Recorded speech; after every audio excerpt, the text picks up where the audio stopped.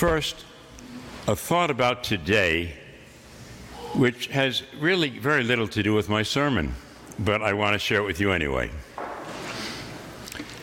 Beginning in the 6th century, January 1st was a holy day with the title, The Circumcision of Jesus. For the first 18 years of my priesthood, that made my task, and even more, that of Sunday school teachers, rather difficult. How do you teach young children, especially boys, about that fact, about the circumcision of Jesus? I was more than grateful when, in 1979, the church changed the name of the day, replacing the circumcision with one which also dates from the 6th century, the holy name of Jesus. What a relief. That's probably enough about that. Now for the sermon. In the name of the Father, and the Son, and the Holy Spirit. Amen. Think of how meaningful a name can be. Many of you know my name is Alfred. But when I was born, since my father's name was Alfred and two of my cousins were also Alfred, to lessen the confusion, my parents called me Freddie. One day, in no uncertain terms, I said something to the effect that I was no longer a little boy in short pants, but now being older and having my first pair of longies on, I wanted to be called Alfred, because that was my real name.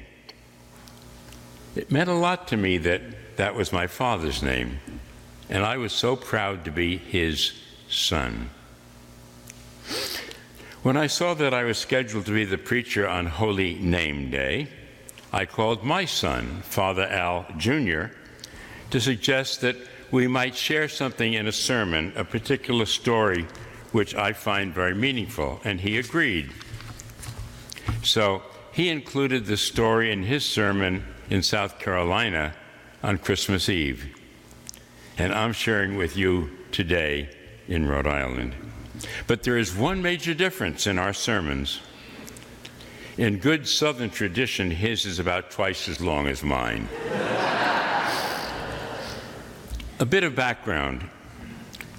From medieval times and lasting well into the 20th century, it was customary for small groups called waits to go from door to door on Christmas Eve singing carols, in return for which they were often rewarded with food or money. Singers from church choirs would go to sing for their priest while standing outside the parish rectory. So now, the story. In 1859, the Reverend Frederick Dan Huntington was a prominent Unitarian minister in Boston, having the important post of preacher to Harvard College. In a letter to his sister, he wrote this: "After the house had become still, about 10:30 at night, as I was sitting in my study preparing for the holy duties of Christmas Day, suddenly delightful music and youthful voices broke under my window. I raised the curtain and saw a group of singers muffled in cloaks and shawls with lanterns under the sparkling stars in the frosty night air, pouring out Christmas carols. At first, I puzzled to take them out, but I noticed that whenever they spoke the name of Jesus, they bowed their heads.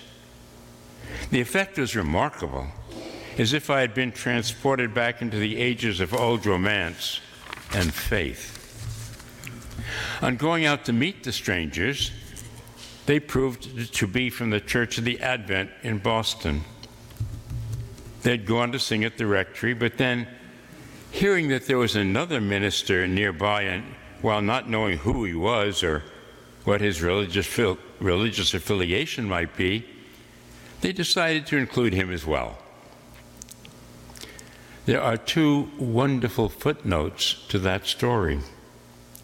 First, That Christmas Eve experience led Dr. Huntington to learn more about the Episcopal Church and eventually into the priesthood.